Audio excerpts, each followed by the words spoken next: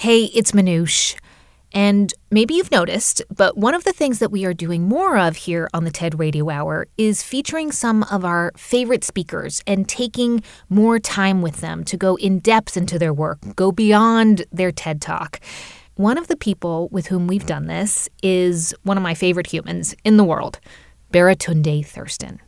Baratunde is a writer, a comedian, a political commentator, and he not only has his own fascinating personal story, but he has a lot of big ideas and a lot to say about what it means to be a citizen in this world at this time. So please take a listen or another listen to my conversation with Baratunde Thurston. This episode is called How to Citizen, and it originally aired back in November of last year. Enjoy. This is the TED Radio Hour. Each week, groundbreaking TED Talks. Our job now is to dream big. Delivered at TED conferences. To bring about the future we want to see. Around the world. To understand who we are. From those talks, we bring you speakers and ideas that will surprise you. You just don't know what you're going to find. Challenge you. We truly have to ask ourselves, why is it noteworthy? And even change you. I literally feel like I'm a different person. Yes. Do you feel that way? Ideas worth spreading. From TED and NPR. I'm Manoush Zomorodi, and it has been a year of thinking how our actions affect our neighbors, a year of realizing that many of our systems do little for the most vulnerable among us. And here in the U.S., a year when the population further splintered over what it means to be an American. And so how do we talk about all this stuff without alienating each other? How do we move forward collectively? And what is our civic duty in the 21st century? These are big questions. And so on the show today, we're going to explore ideas about how to citizen with Baratunde Thurston. He's been working on and thinking about this topic for years, and he recently came out with a new podcast series, appropriately called How to Citizen. Baratunde, can you please introduce yourself? Hi, I'm Baratunde Thurston, and it's so exciting to be here. Okay, so clearly the tone that you use already, we should tell people you are a writer, a comedian, a political commentator, and you also like to turn the noun citizen into a verb. In fact, that is the name of your new podcast. How did this happen, Baratunde? Grammar hacking, language is meant to be bent, so let us bend it toward our own ends. This happened out of a sense inside of me, deep inside of me, a frustration with news in so many ways. The stories that we are told by our news about how terrible everything is all the time. And I knew that there were people working to respond to all these great challenges that we weren't hearing from. And I knew that there was more that I could do besides scream into my pillow at night that I was not being asked to do. You applied a lot of that thinking to your TED Talk, which is called How to Deconstruct Racism One Headline at a Time. We're going to talk about it later. But for this episode of the show, we actually asked you to guide us through some of your favorite TED Talks because I didn't realize that there are so many TED speakers who have actually been incredibly influential on you and in the making of your podcast. Yeah, they all ask something of us. And I think they demand a response that is not always easy to rise to, but I think is worth trying. So all of these folks have some amount of faith in other human beings, which I think I just need to constantly reinvest in for myself, for my own mental health and survival. And so these are my guides, my coaches, my clear eyes, full hearts, can't lose crew. Okay, so let's go ahead and start with the first talk you brought us, which is from the lawyer and civil rights activist Valerie Kaur.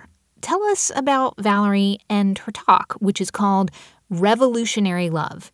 And I have to point out, generally, anything called revolutionary love is not something that I would click on. I'm a little, as a Gen Xer, I just would be like, oh, please. But this is an unbelievable talk, so tell us about it. Valerie is an unbelievable person. She is Yes, lawyer. Yes, civil rights activist. I think of Valerie primarily as a spiritual leader at this stage. And I do not practice the religion she does. She is of the Sikh faith, S-I-K-H, but her lessons apply to us all. And I picked Valerie as the opening voice in the podcast series, the How to Citizen podcast. I wanted her to offer a spiritual invocation to the whole idea of what it means to citizen as a verb. And that means to commit to each other. And as you mentioned, this talk is really about Valerie's background as a Sikh woman, S-I-K-H woman, and the lessons that she learned as a kid about deciding to face hate with love. And also, it is kind of shocking that she had to learn these lessons at such a young age and had to face really terrible hate crimes against her community after 9/11, right? Yeah. So Valerie's talk and love and the role of it, this is not that sentimental, emotional love. This is the love of commitment that we make to ourselves and each other in a project of coexistence. And I think in a project of self-government, it is kind of required. So I came across Valerie about 4 years ago after the 2016 election. I saw this video clip of her on the Facebook. I know that there will be moments, whether on the streets or in the schoolyard, where my son will be seen as foreign, as suspect, as I found something beautiful on the Book of Faces, and it was this video clip of a young woman standing in some kind of, felt like it was a church, and she asked all of us, demanded, I think, of us, to ask, what if the darkness that we're feeling is not the darkness of the tomb, but the darkness of the womb? What if our America is not dead, but a country that is waiting to be born? What if the story of America is one long labor? What if all of our grandfathers and grandmothers are standing behind us now? What if they're whispering in our ear today, tonight, you are brave? What if this is our nation's great transition? What does the midwife tell us to do? Breathe. And then, because if birth is painful and dark and messy and loud, depending on the circumstances. So maybe this can lead to something better.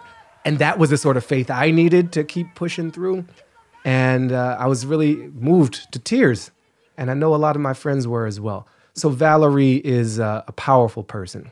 And this idea of loving ourselves and loving others and loving even our opponents is, it's a big demand, but I think it has a big payoff. And, of course, Valerie, after 9/11, she focused her activism on civil rights, social justice, and fighting hate crimes. And then she became a mom. She had a son. And there's this quote where she says, "I have to reckon with the fact that my son is growing up in a country more dangerous for him than the one I was given." And it makes you wonder, like, Baratunde, how is love the answer to all this hate? Yeah. So Valerie has this, like, love trifecta. Love triangle? I don't know. It's three types of love that she calls on us to practice. And that's what makes them revolutionary. It's the layers of love cake. On one layer, we need to love ourselves.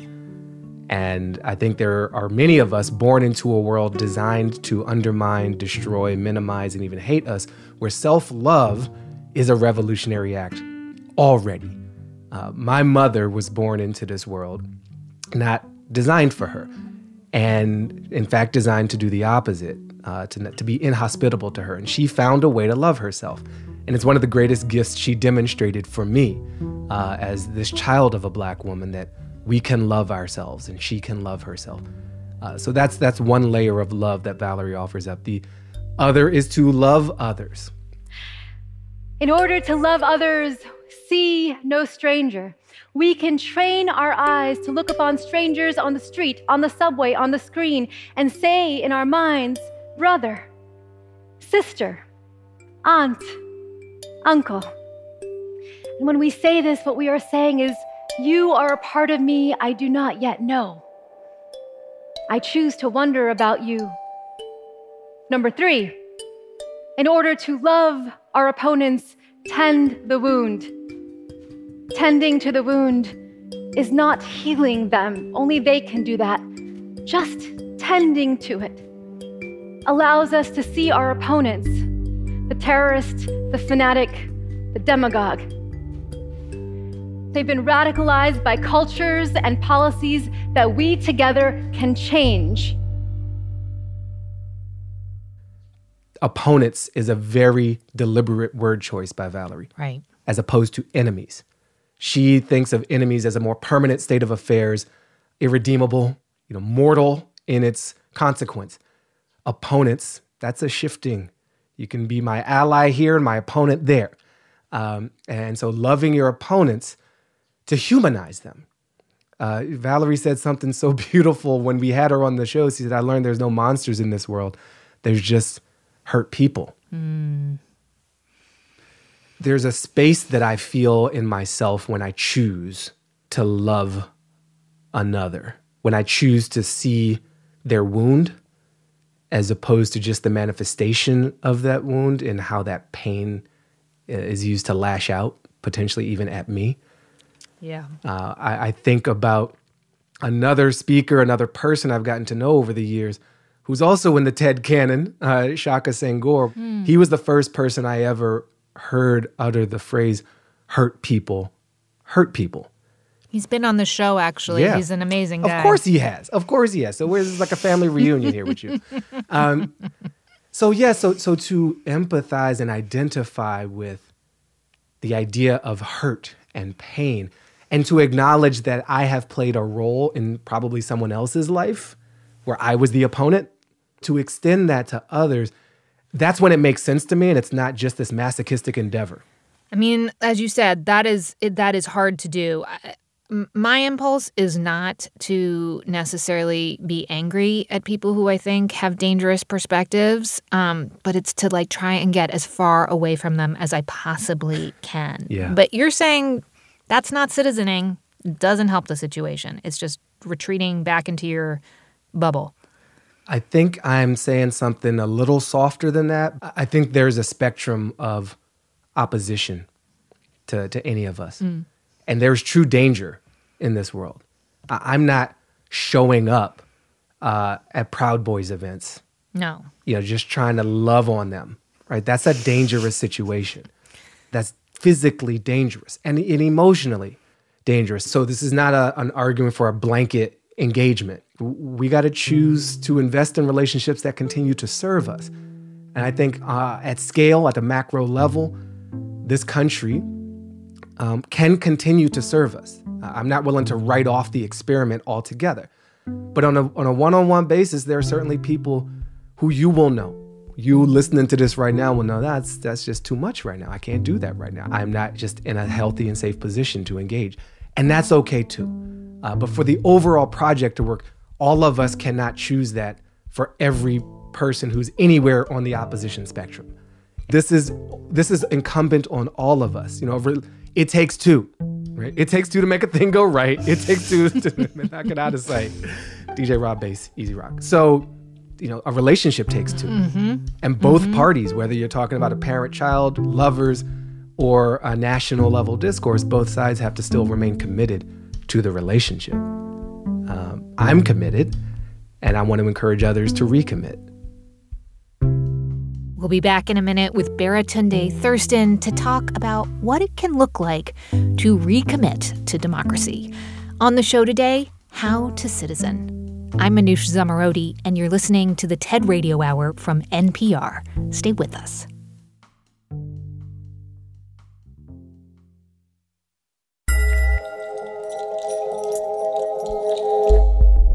Hey everyone, just a quick thanks to our sponsor, First Republic Bank. From buying a home to starting a business, First Republic Bank is committed to offering you exceptional service for a lifetime of goals. From day one, you'll have a dedicated First Republic banker who knows you by name and can offer financial solutions tailored to your unique needs. Learn more today at firstrepublic.com. Member FDIC, Equal Housing Lender. Thanks also to TD Ameritrade. Everything's customizable these days. Your trading platform can be too. With Thinkorswim, you can customize screeners, charting, and stock for forecasts, so the market is always tailored to you. You can get started at tdameritrade.com/Thinkorswim. On NPR's Pop Culture Happy Hour podcast, we talk about what we're watching, listening to, or just trying to figure out. Like what concert films you should watch if you miss live music, and great books to read alone or in your book club. All of that in around 20 minutes every weekday. Listen now to the Pop Culture Happy Hour podcast from NPR. It's the TED Radio Hour from NPR. I'm Manoush Zomorodi. And today on the show, ideas on how to be a better citizen. Or as Baratunde Thurston, our friend, writer, comedian, political commentator, and guide through this hour puts it, how to citizen. Because for a lot of us right now, we're realizing that we can't take democracy for granted. And Baratunde, that is a lesson that you feel like the next speaker really brought to you, right? Yeah. Eric Liu, or as I like to call him, Mr. Democracy. He says you have to organize to hold on to democracy. He's the creator of Civic Saturdays, which is when thousands of people get together. They talk about civics. They connect the idea of democracy to issues that are actually happening around them. And Eric's talk is called How to Revive Your Belief in Democracy, so very on theme. Let's take a listen. I bring you greetings from the 52nd freest nation on earth. As an American, it irritates me that my nation keeps sinking in the annual rankings published by Freedom House. I'm the son of immigrants. My parents were born in China during war and revolution, went to Taiwan, and then came to the United States, which means all my life I've been acutely aware just how fragile an inheritance freedom truly is. That's why I spend my time teaching, preaching, and practicing democracy. Do you remember when you first heard about Eric Liu, Baratunde? Yeah, I have been talking about this project of How to Citizen for years in some form. Mm-hmm. And I saw his talk at TED about making civics sexy again, and these Civic Saturdays events and sermons, all this kind of religious faith language. Yeah. But the faith was not in an all-seeing, all-knowing deity. It was in very fallible human beings in our institutions. I define civic religion as a system of shared beliefs and collective practices by which the members of a self-governing community choose to live like citizens. Now, when I say citizen here, I'm not referring to papers or passports. I'm talking about a deeper, broader ethical conception of being a contributor to community, a member of the body. To speak of civic religion as religion is not poetic license. That's because democracy is one of the most faith-fueled human activities there is. Democracy works only when enough of us believe democracy works. Its legitimacy comes not from the outer frame of constitutional rules, but from the inner workings of civic spirit. It's fascinating to me because as a secular person, I grew up with no religion. And so immediately saying, that you have to believe in it suggests dogma to me, actually. But I'm guessing you're going to say that that's not what Eric's all about. Where I fully agree with Eric is on the faith part. The greatest threat to our democracy is our blind faith in it. We have an assumption that it's just going to be there for us because it's been there. And it is the belief in it that powers it. It's also the lazy belief in it that can undermine it. And so it's not just faith. You got to do stuff too. We have to act and live those beliefs and put that faith to work in each other. When you come to a Civic Saturday and are invited to discuss a question like, who are you responsible for? Or what are you willing to risk or to give up for your community? When that happens, something moves. You are moved. You start telling your story. You start actually seeing one another. You realize that homelessness, gun violence, gentrification, terrible traffic, fake news, these things aren't someone else's problem. They are the aggregation of your own habits and omissions. Society becomes how you behave. Oh man, that last line, society becomes how you behave. Ooh, exactly. But I think it's harder and harder to see that if I do one thing, I don't flip someone the bird in traffic, how on earth is that nurturing democracy? On the other hand, there's something really beautiful and nurturing about that idea that our fates are intertwined with those around us, and society is what we make of it. Yeah, it's we used to have spaces in our society that allowed us to do what Eric talked about, to see each other.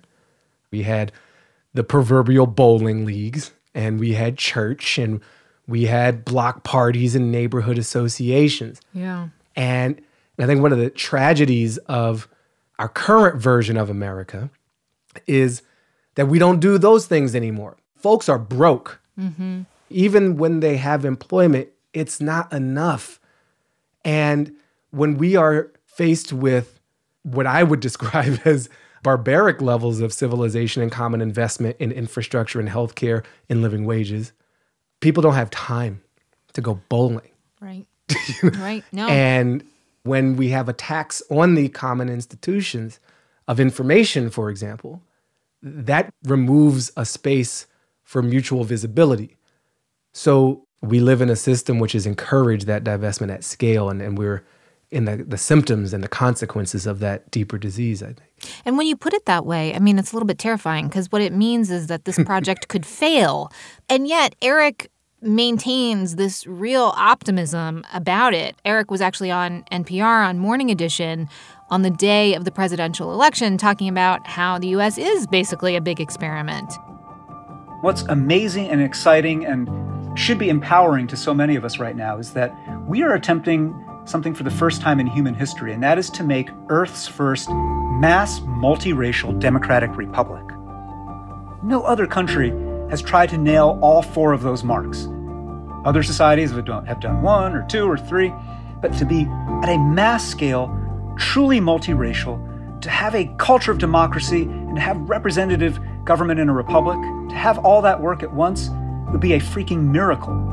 And one of the great things about this time, as painful and broken as so much is that we have a shot right now to prove whether this is possible.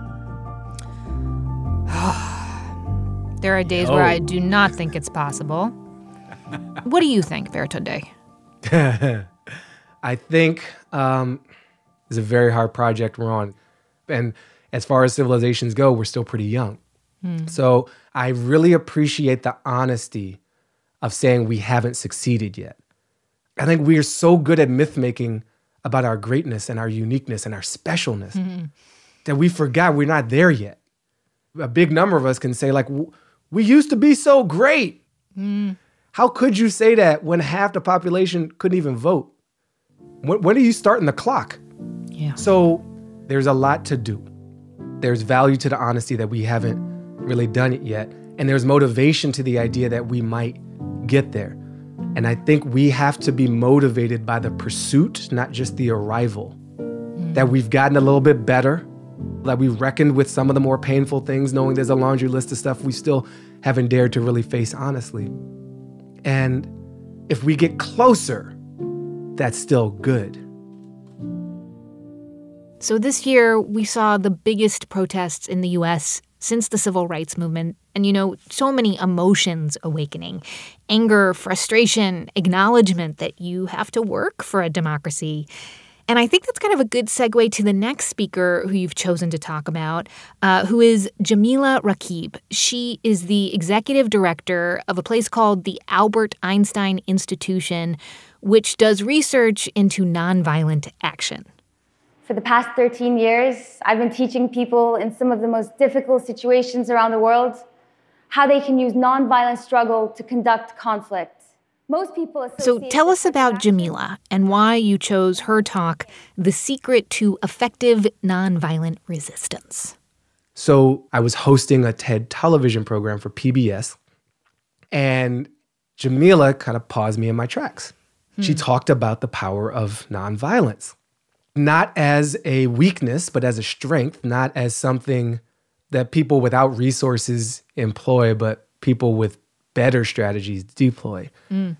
And she balanced that picture a bit and started making me think like, oh, what if we invested in these other ways? And is it possible that many of the changes we've experienced in the world, which we are taught are a response of great wars, but in between, a lot of societal change happened not at the end of the barrel of a gun. And so what is your theory of change? How does that really happen? The idea that nonviolent struggle is equivalent to street protests is a real problem. Because although protests can be a great way to show that people want change, on their own, they don't actually create change, at least change that is fundamental.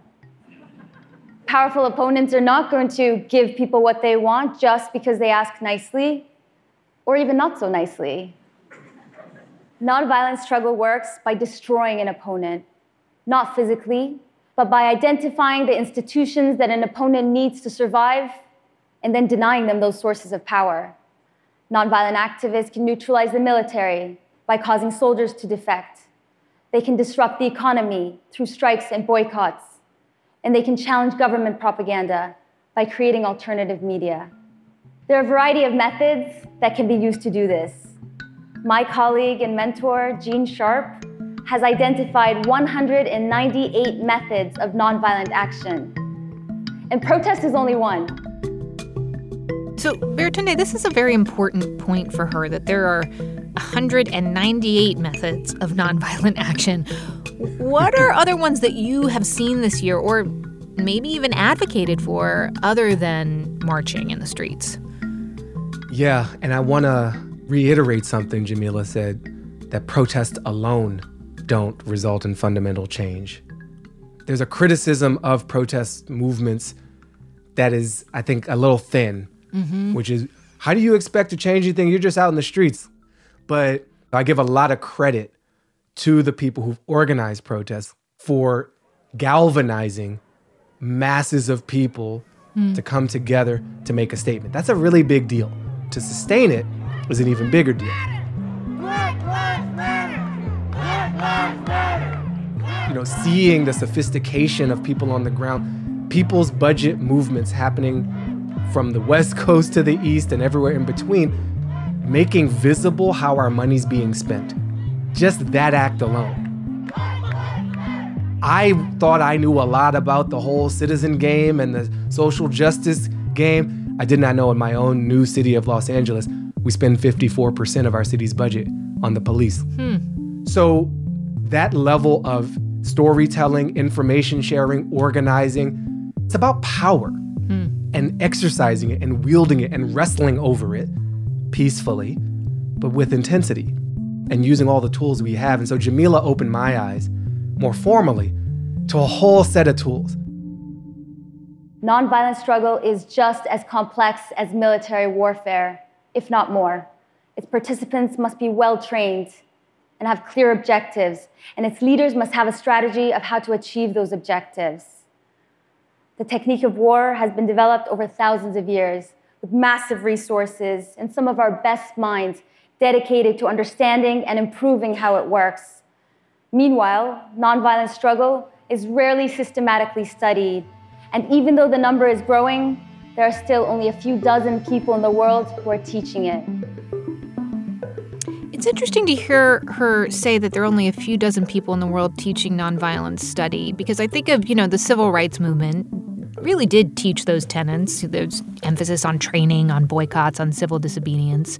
And now I've been hearing of a lot of mutual aid organizations using digital tools like Slack to get organized. Do you think that actually nonviolence is being taught right now in just a way that maybe we don't recognize it? Or do we need to get to a place where it is being taught much more and more explicitly? I think that is a beautiful assessment. And I love your interpretation of what nonviolence is and what teaching is. I think it is being taught. I think it's being practiced, certainly. I'm reminded of our outgoing president's rally in Tulsa. And the reservations line and those tickets were allegedly and I think plausibly purchased by K-pop stans, by TikTok kids. Right. I mean, that is a creative, strategic, nonviolent action. They didn't physically show up to confront people they hacked the system.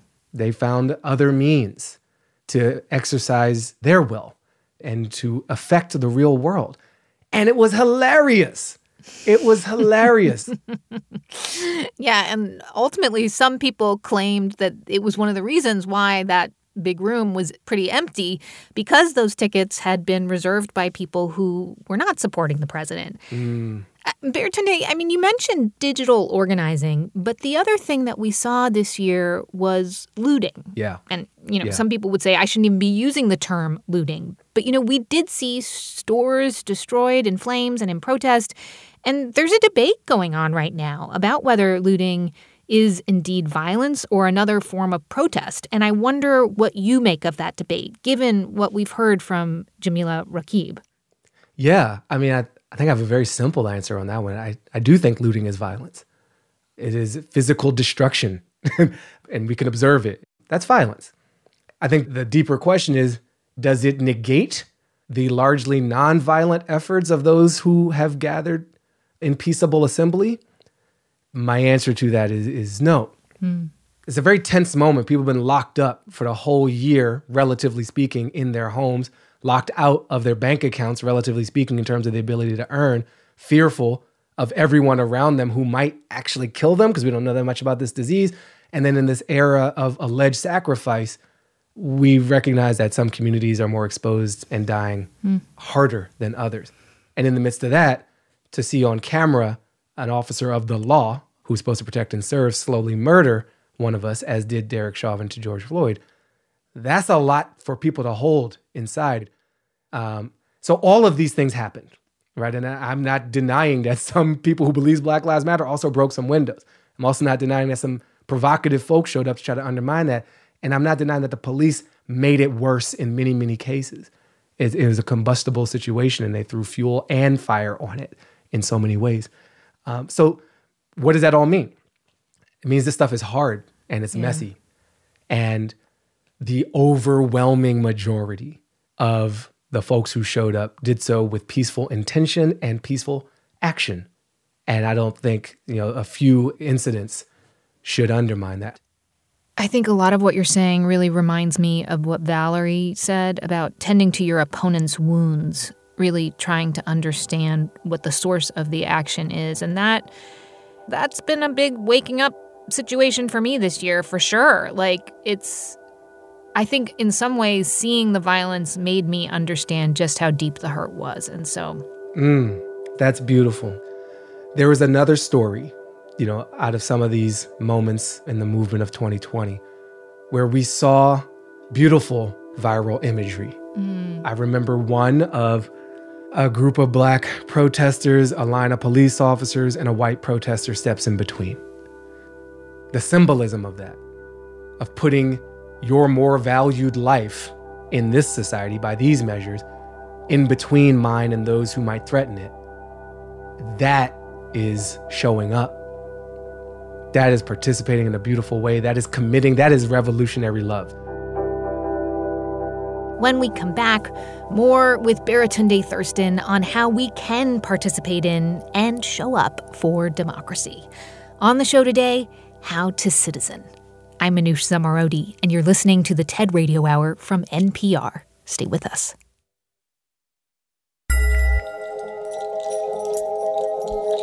Hey everyone, just a quick thanks to our sponsor, CarMax.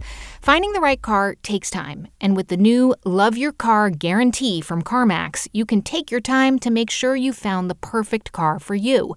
Starting with a 24-hour test drive. Drive it to work, school, and the grocery store before you buy. And if it feels right, you've got a full month and 1,500 miles to keep on driving with their new 30-day money-back guarantee. Learn more about the new Love Your Car guarantee from CarMax at CarMax.com.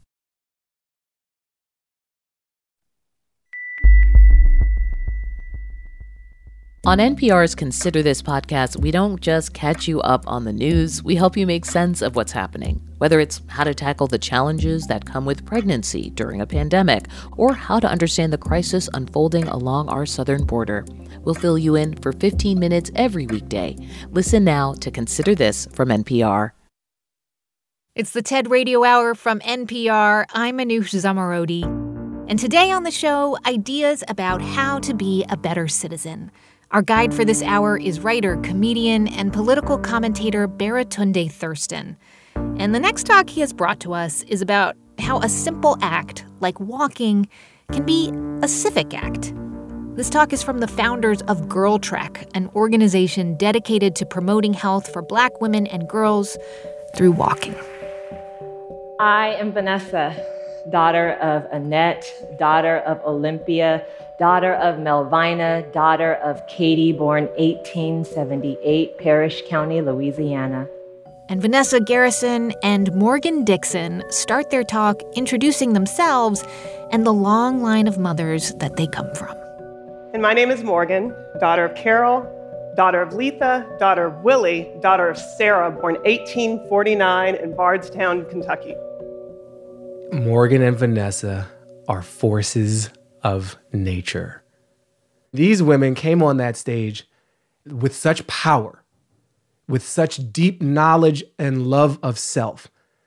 They made it clear Ted was lucky to have them.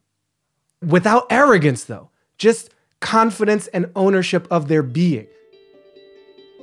We call the names and rituals of our ancestors into this room today because from them we received a powerful blueprint for survival, strategies and tactics for healing carried across oceans by African women, passed down to generations of Black women in America who used those skills to navigate institutions of slavery and state-sponsored discrimination in order that we might stand on this stage. We walk in the footsteps of those women, our foremothers, legends like Ella Baker, Septima Clark, Fannie Lou Hamer, from whom we learned the power of organizing after she would almost single-handedly register 60,000 voters in Jim Crow, Mississippi. The message that they shared, it reminded me of the journey of my older sister and of my mother. These Black women in my life who this world was not designed for, and they have claimed it.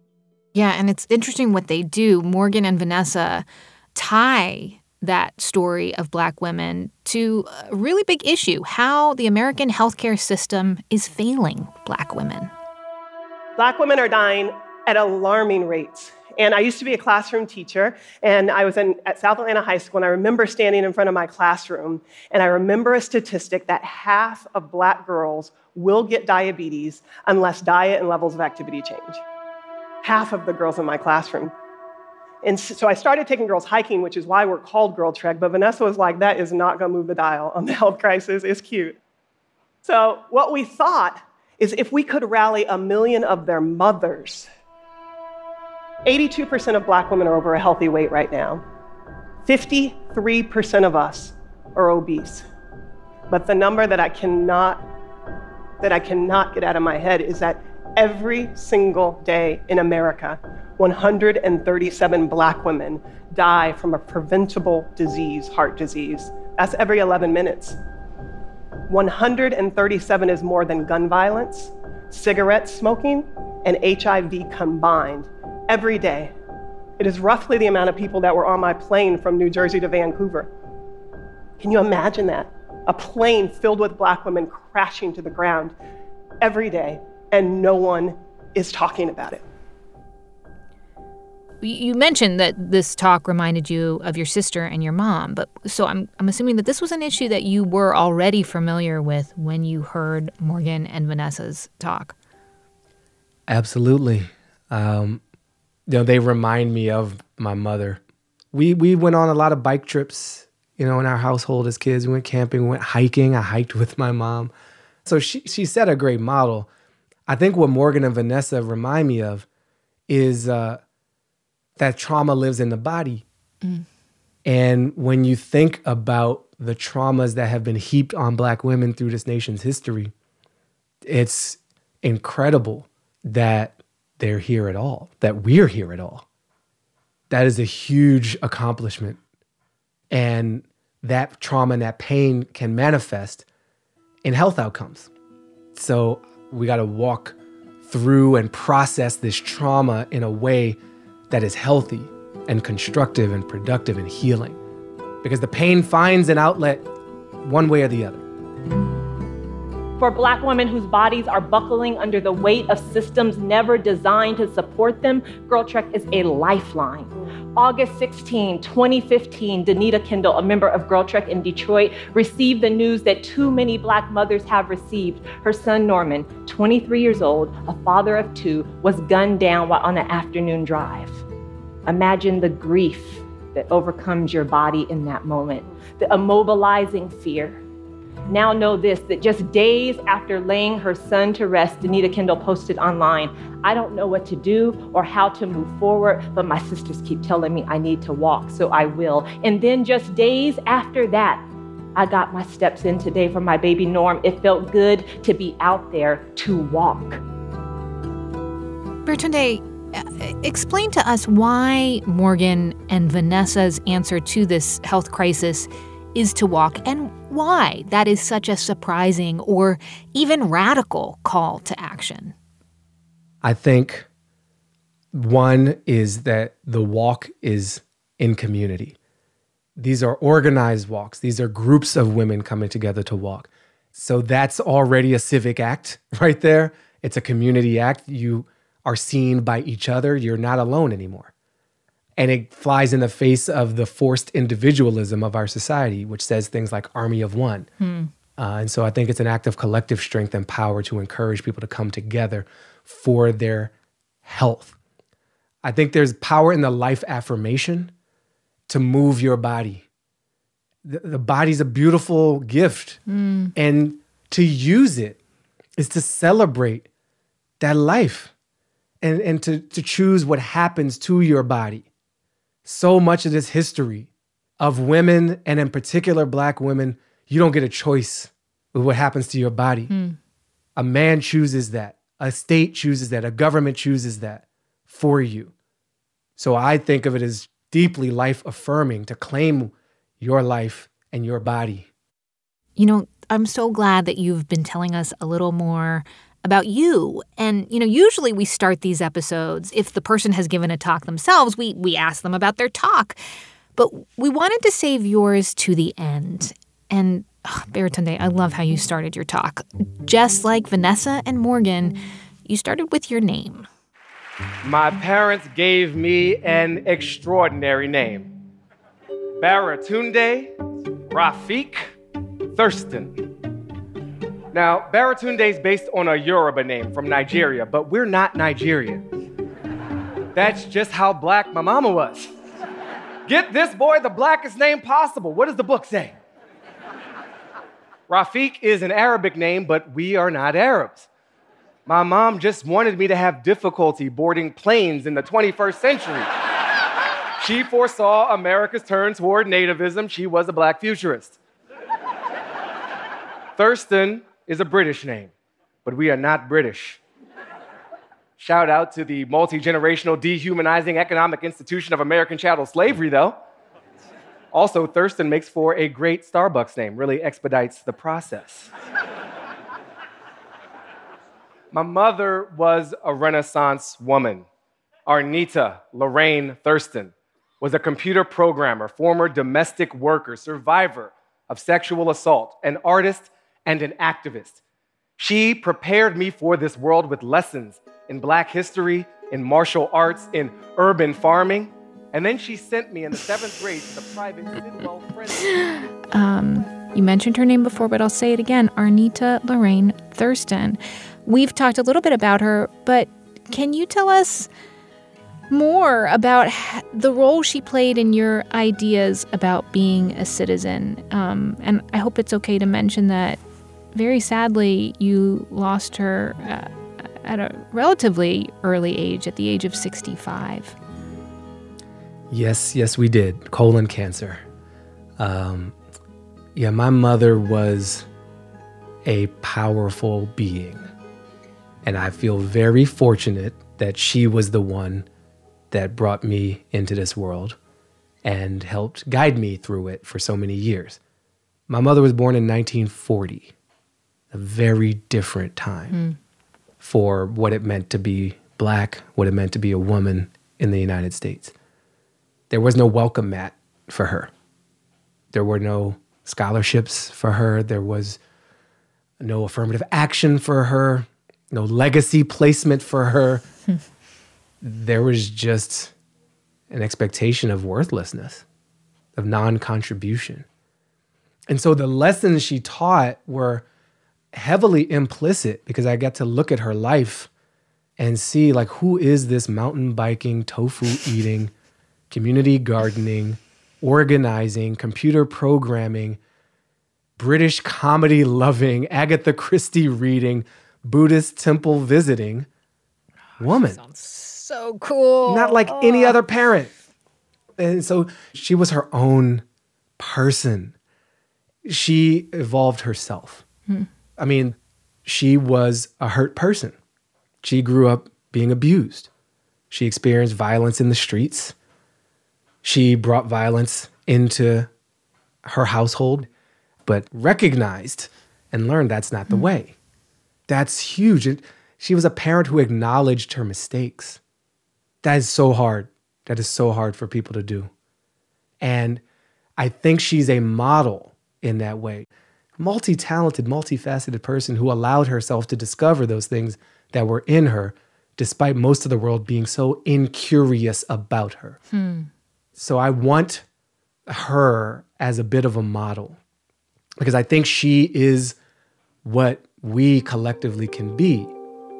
We need to grow. We need to look at our histories and our traumas and our pains and acknowledge them and not fear that the mere acknowledgement will destroy us. I am here because I was loved and invested in and protected and lucky. Because I went to the right schools, I'm semi-famous, mostly happy, meditate twice a day. And yet, I walk around in fear because I know that someone seeing me as a threat can become a threat to my life. And I am tired. I am tired of carrying this invisible burden of other people's fears. And many of us are. And we shouldn't have to, because we can change this, because we can change the action, which changes the story, which changes the system. Systems are just collective stories we all buy into. When we change them, we write a better reality for us all to be a part of.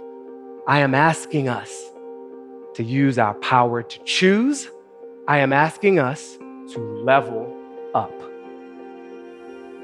Your mom changed the story, and, you're saying we need to level up, as you put it. Talk to me about leveling up, Baratunde. How do I know if I'm doing it?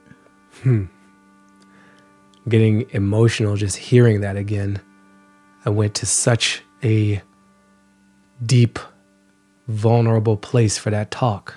I think the leveling up is a combination of so much of what we've been talking about, Manoush. It is to do what Valerie asked of us, to see no stranger, even when it feels in the short term like the obvious and easy thing to do, is to see some of ourselves in them as well. And when we extend that humanity to others, we deepen the humanity in ourselves. To do the dirt we've done as a species, we have to turn other human beings into monsters. We have to detach some essential part of ourselves from another part of ourselves to survive it. Because there's a part of us that could not withstand it. So we unplug that part of us. I'm asking us to reconnect that. Leveling up is letting go of the story that no longer serves us and embracing the bigger one that can. You gave your talk in 2019. Here we are, a year and a half later, and we are coming out of a presidential election that was divisive. It was drawn out, but it also had historic voting numbers. And, I think for a lot of people, that's big, that people were coming back to that very basic civic duty of voting every 2 or 4 years. But do you think that there's more that's actually happening here? I was actually at a socially distanced dinner party for someone turning 80 years old, and one of their sons said, I hope that those school books that you have on your shelves about civics are dusted off and become used again. And I thought, I wonder if we are in a place where the idea of civics is on the rebound. No, I think it's on the rebound. We have a lot going on, and we want someone to help. And we hope that the people we elect are going to do that. But we haven't treated them as if they work for us. And I think we can't check out. And we can't just blindly trust or let go in that sense. We can't opt out. There are people who have thought, I don't want to be political. Everything is, though. Maybe you don't want to call it that. But there is a version of the world you would prefer to live in. And the way you achieve that, in part, is through contending for power in our system, which is political. And if you're not engaged in it, someone else is, and they may not be engaged on your behalf. People have this idea of civics as this course and as these hard actions. You have to go to a specific meeting of a city council, you have to sign a petition, you have to register to vote and keep your papers in order. And it's some of that. It's some external multi-party stuff with other people in the real world. But there's also an internal compass setting to citizen. So we have to stay committed. That's Baratunde Thurston. He's a writer, comedian, and political commentator. He was our guide today on this episode, How to Citizen, which is the name of his podcast. Go check it out.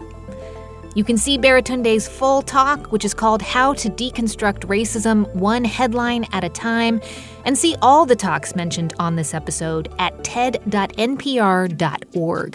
And to see hundreds more TED Talks, check out TED.com or the TED app. Thank you so much for listening this week. Our TED Radio production staff at NPR includes Jeff Rogers, Sanaz Meshkinpour, Rachel Faulkner, Diba Mohtasham, James Delahousie, J.C. Howard, Katie Monteleone, Maria Paz Gutierrez, Christina Kala, and Matthew Cloutier, with help from Daniel Shukin. Our intern is Farah Safari.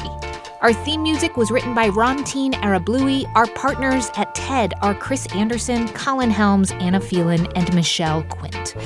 I'm Manoush Zomorodi, and you've been listening to the TED Radio Hour from NPR.